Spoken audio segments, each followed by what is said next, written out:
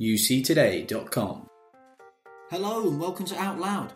Cisco and Microsoft are two giants of the modern technology world, and their collaboration platforms, Cisco Spark and Microsoft Teams, control a huge section of the market.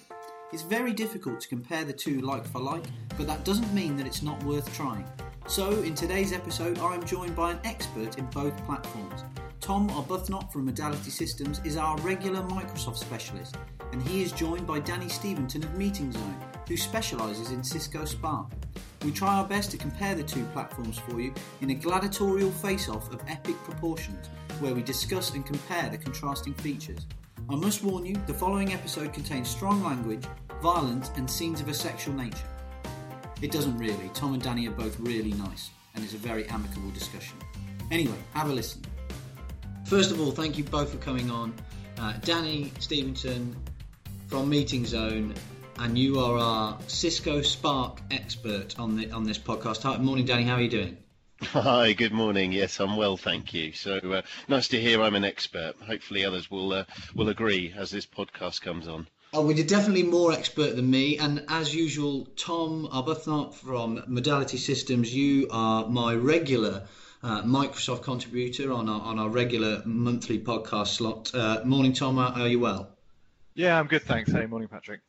So the idea of this podcast, it's a tester to compare and contrast two of the biggest collaboration platforms out there, mainly Cisco Spark and Microsoft Teams. And I'm quite glad, because I've been worried the whole time that I'm going to say Microsoft Spark and Cisco Teams. So I've already dodged one bullet there. So guys, I just wanted to get a brief comparison of the sort of the histories of the platform. So Danny, if you want to start, and Spark originally is a few years old now, 4 or 5 years old. Yeah, so it kind of emerged around about 2014, 2015. So, but its first iteration was basically it was called Project Squared, and effectively at that time, Meeting Zone and a number of other partners were invited out to the US to sit with some of the senior leadership at Cisco, and it was kind of put it in front of us and said, "What do you think?" And there was lots of other ideas about brand changes and and future plans, and effectively at that point is the beginnings of what was built from the ground up, and obviously in a year or so later it was then relabeled as Cisco Spark. I spoke to Jonathan, who we do the regular Cisco podcast with, and changing the name from Project Squared seems like the smartest move they ever made, because Spark is a lot catchier than Square. Tom, was Microsoft Teams originally called Microsoft Cubed at one point, or has it always been called Teams? No, it's always been Teams, I guess. So not quite as good a backstory on the naming. Obviously, we've gone through our own naming transitions in the Microsoft space, so Office Communications and Lync and Skype and now Teams. So marketing people like to change names, don't they? Yeah, absolutely. Well, they have to find something to do, don't they?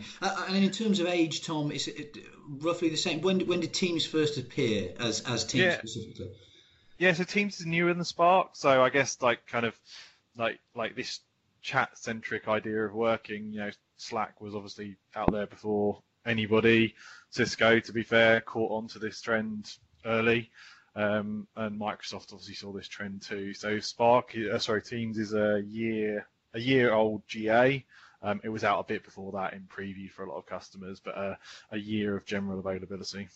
Got you. And I know, Danny, we've already discussed this, and it's quite difficult. I wanted to sort of compare and contrast uptake globally in terms of numbers, but Cisco aren't necessarily too keen to reveal the number of Spark users.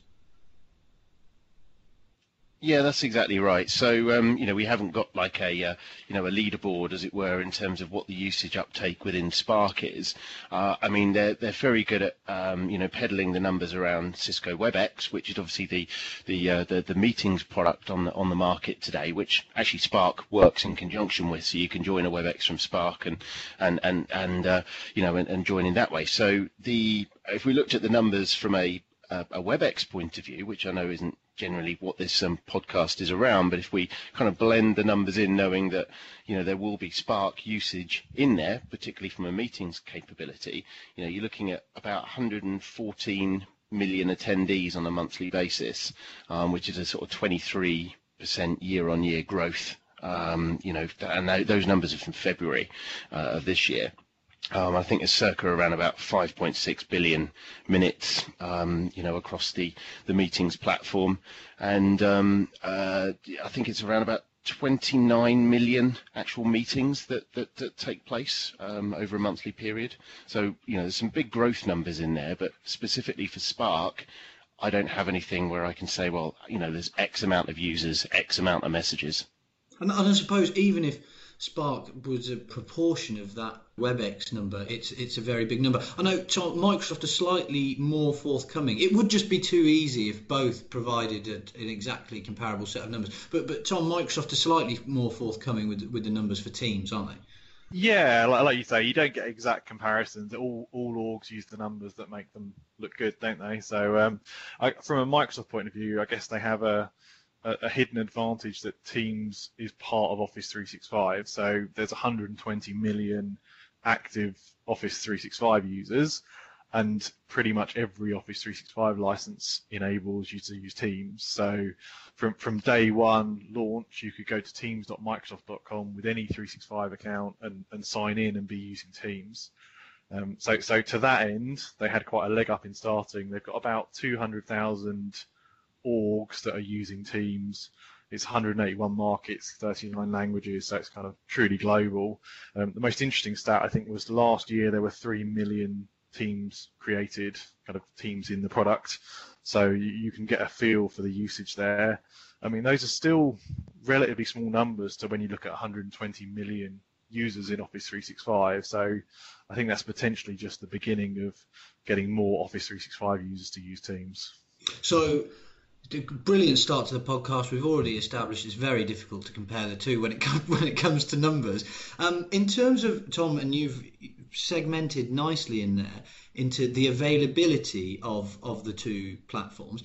Teams, as you were saying, it is available through Office 365. Are you saying it's not available through all the 365 packages? I think it pretty much is now. So it's the only thing it's not available in is government yet, and I think that's mainly due to regulatory. So it's available on the really low-end programs like Business Essentials and Business Premium, all the enterprise plans, critically the frontline worker plan, which is a cheap frontline worker. I don't have a PC, I just use a mobile device type plan, and all the Edu plans. And Microsoft are going great guns with this in Edu at the moment. It just seems to be resonating with them. So all those plans, you get Teams out of the box. That's Teams for team collaboration, for VoIP, for video and web conferencing. If you want to add PSTN audio dial-in conferencing, or you want Teams to be your actual phone, there are some add-ons there. So it's $4 a user a month list to add conferencing, or you can pay for conferencing per minute. It's $8 a month list per user per month to add the phone ability, and on top of that you add a calling plan from Microsoft, which is $12 or $24 list per user per month, or you bring your own telco. At the highest level of Office 365, the E5 plan, conferencing and the phone system is included. So depending on what Office 365 licensing model you have, you may well have conferencing and phone system already bundled into your cost for Office 365, or you can add them as kind of a la carte add-ons per user. Got you. And with Teams, it is important to clarify, if I don't have a 365 subscription or package through work or personal, I can't just go to the internet and download Teams, can I? No, and that's interesting because that's sort of a viral growth blocker in some ways. It is integrated to Office 365, so you have to sign up to Office 365. You can't just go and sign up for Teams. They are making that sign-up process kind of easier in the sense of if you're interested in Teams, you sign up for Teams and Office 365.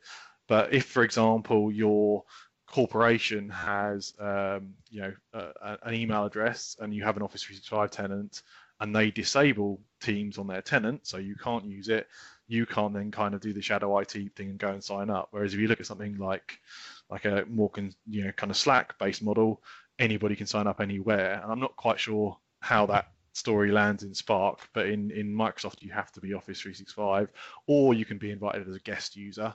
But as a primary user, you need an Office 365 account. Got you. And Danny, that is how does that work with Spark in Sure. in terms of availability of packages? So from I mean, a bit like Slack. So Slack have that freemium model, so you can effectively sign up for a throttled feature account. So i.e. you've only got a certain amount of features that are in there before you then start looking at what arguably you could call then the premium offers, which is anything paid. So Spark is exactly the same way, so anyone can sign up from anywhere, and they get this free service. It throttles, for example, the calling capability. So if you're having a meeting, you can have up to 3 people in a call. If you're having, spaces or rooms or channels, whatever way you want to call it, then effectively you can have multiple people in those spaces, but up to a maximum of 3 again. So you're kind of stuck with only having a small capability, but arguably that's where you then start to motor. So from a Slack perspective, they've got 9 million signed up users. 2 million of those are paid for. So actually, if you look at that from and what Tom was saying, from a viral point of view, then there's a great upsell opportunity into those, extra accounts in there that haven't gone for a paid for service. Got you, understood. So again, difficult to compare in terms of products and plans and availability. Both use slightly different models. And now we're coming on, and guys, I realise, you two are very technical, I am not. So we're keeping this very high level, and it's a section which I have named fantastically, Features and Functionality Face-Off, where we try to have a look and compare the features of both platforms. Now, I realise that there is a lot of overlap, isn't there? As there is with all of these collaboration platforms. They all do audio, video, some sort of chat, work stream chat functionality, and some sort of collaboration work tools for different teams to collaborate and work on things. So, Danny, what are the specifics in terms of how Spark works in terms of the audio, the video, the chat, and the collaborating function? Sure, yeah, I can give you an overview of that. And this is always a really tricky question when you're in front of customers of, compare and contrast, because, it's almost like the Marmite conversation of, well, I like that user interface versus that user interface. I like that feature, and that's really important to me, whereas this one doesn't. So it's going to be hard, I think, for both me and Tom to encapsulate the stark differences between them, because I think customers will want to consume them in different ways. So, but from a high level point of view, you're right. It's a message, it's a meeting, it's a calling proposition. From a messaging point of view, I guess the biggest differences are from between Microsoft and Spark is the non-threading of conversations within a space. Now, for some people, they enjoy the non-threading, for others they don't. So again, it's this kind of Marmite discussion of what's right for what organization. I think where Cisco have gone is a completely simplistic interface or UI, user interface, so that the users can easily adopt that. Now, you're always going to get people say, I want more emojis, or I want that threading piece that I just mentioned about. But effectively, from a chat point of view, one of the areas I think of its strengths is the external use with external companies. So I think a term is called external federation, in I guess Microsoft land. But from an external capability with customers, I can easily add people into a space and collaborate with them easily. Back to that sign up process that we mentioned earlier on, anyone can sign up for Spark, and if I invite someone to a Spark space and they don't have Spark, they click on a link, they register, they download Spark, away they go. So from a chat perspective, it's really, really quite simple. From a meeting perspective, this is where I think the heritage of Cisco comes through, because they're historically or currently even a meeting proposition from a I mentioned the numbers within WebEx. They've obviously got their portfolio of endpoints, video endpoints, and video phones. And so having that natively integrated and working within Spark, it brings to the front a whole host of features that customers consume. Some simple ones such as I walk into a meeting space, a physical meeting room, sorry, and there is a video endpoint from Cisco that happens to be Spark enabled or not, and you've got things like proximity, so it'll know you've entered into that room, and you can launch a call, within a couple of clicks, be it from your mobile or from the device itself. So it makes it really quite simple from a user point of view, an adoption point of view. Something that we do a lot with customers from an adoption point of view. A lot of that comes out of Cisco's other parts of the business, WebEx and that sort of thing. Has that given Cisco an advantage in terms of the meeting collaboration platform, in terms that they can tie other things into the platform? The challenge when you've got multiple different products within an organisation. So Tom mentioned Jabber earlier on. You've got WebEx, you've got Spark. They're kind of the three areas of collaboration. Within Cisco. Obviously, you've got things like Call Manager, HCS from a telephony point of view, but actually, sometimes that can cause confusion for customers because, what do they use where and when? And, I think, the Collaboration Summit coming up April 18th, we'll see a lot around that story about bringing, these tools, not necessarily under one roof, but kind of, knocking down those barriers of what to use where and when, and, should I be deploying part of this and part of that, or, should I just be using one functionality? And we're expecting some really big news to come out of that Collab Summit on April 18th.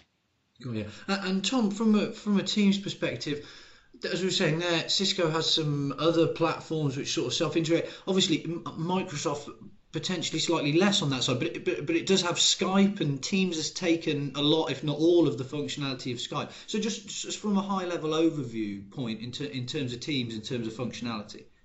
Yeah, so I guess as we were saying in the prep to this podcast, like the general philosophies are aligned, and not just across Cisco and Microsoft, but across Spark and across a whole lot of other players as well, that this kind of team-centric, goal-centric, work together thing is the new way to work. So from a checklist feature point of view, on paper they start to look similar. Yes, we've got direct chat. Yes, we've got Spaces or Teams. Yes, we have our files in there. Yes, we do VoIP. Yes, we do conferencing. Yes, we do PSTN. Yes, it can be a phone system. So, like, if you take the high-level checkboxes, they look similar.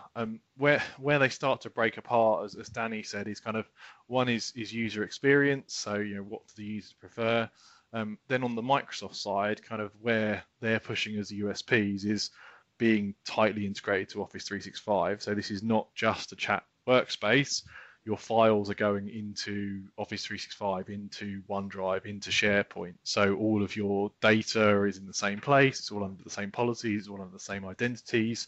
Everything you do is Azure AD controlled. So from a security, compliance, enterprise ready level, everything is kind of locked down and very kind of corporate there, but with the same kind of look towards the kind of prosumer, emojis and Giphies and all that stuff. If you want to turn that stuff on, that's all there too.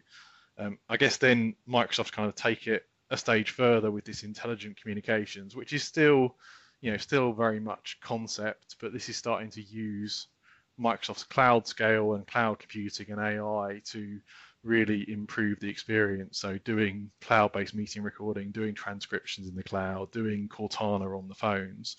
That's where Microsoft's starting to pull themselves away from the kind of side-by-side features, which are similar, towards the like, here's how we leverage our cloud scale to make the collaboration experience better. I can already feel us drawing some conclusions here. But what I was sort of after in that last question is there's no one absolutely massive functional feature. I know there are some more slightly technical individual features that might be missing from one platform to the other, but there's not one overarching Teams has this and Spark doesn't have this and Spark has this and Teams doesn't have this in terms. No, not really, because you don't. I mean, it depends on the business user. Like we're consultants here, so it depends, and it's always business requirements. But on the very base features, they are similar. and they're constantly evolving. Like Spark had a clear lead on Teams for guest access because they've got the model of being in the cloud first and you sign up and this viral adoption. They don't really have the concept of having Office 365 tenants and you being a guest on my tenant and me being a guest on your tenant. So their kind of guest access is very slick, whereas Microsoft had to work through that, and they've only launched it in the last few months on desktop and mobile, where now, Patrick, you can be a member of one of my teams on your mobile and on your desktop. So even when there is a feature comparison, it's usually temporary because both are developing really fast. The real thing is about where's your business going, what are you looking to achieve, how do the commercials line up. As you well eloquently said, interop, like Cisco have a very good room system story. The tight interop there is good. On the Microsoft side, we require a Polycom, a Pexip, a BlueJeans to bring those standards-based meeting rooms in. So there are pros and cons on both sides with the interop as well. And Danny, I'm assuming you're potentially drawing the same conclusion from your day-to-day discussion with customers, that it's not a case of, I'll go with Spark for this reason or Teams for this reason. It's much more a case of how it suits individual organisations, no matter what size they are, from tiny little SMBs to large enterprise. Yeah, I couldn't agree more with what Tom said. I mean, if you look at the roadmaps for both products, I mean, you could lay them side by side, and there's some really ambitious things in those roadmaps, but actually you can draw the conclusion they're kind of coming together. You could argue one feature is better than another, but that then comes down to the customer, the requirement, in terms of what they're after. If you lay them side by side today, they're fairly much the same in terms of the the meeting and the not necessarily the meeting, but the messaging side of things. So yeah, I think I'd draw the same conclusion that that the products themselves are on the right path to being the two best players in the market. I think a world without Microsoft and a world without Cisco would be quite a difficult world for us all to collaborate in. And if we look at a recent blog from Jonathan Rosenberg, the CTO at Cisco, his point around better together is tighter integration with Microsoft, and I'm sure over time it'll probably be looking the other way around as well. So I think a world without either would be a very sad place. And just briefly from both of you, both of you have touched on it there, that interoperability. And one thing I am conscious of, and the whole of the sort of the collaboration world, is there's been big things said from potentially disruptive new players, Facebook, Amazon, Google, all potentially targeting the market.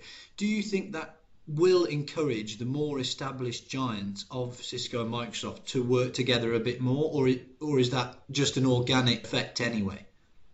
I think competition drives innovation, right? If there was no one else out there doing what all of these players are doing, we'd stand still and we wouldn't see these great features and advancements come into the platforms. So I think it's great that we've got other players in the market to give customers really an idea of how they can change the way they work, because that's the message that these platforms are driving, right? It's not traditional for me to walk into an organization and say, right, okay, we're going to potentially get away from that email discussion, so we're going to go to this more threaded team work discussion, and that's a massive cultural change for customers that you go into.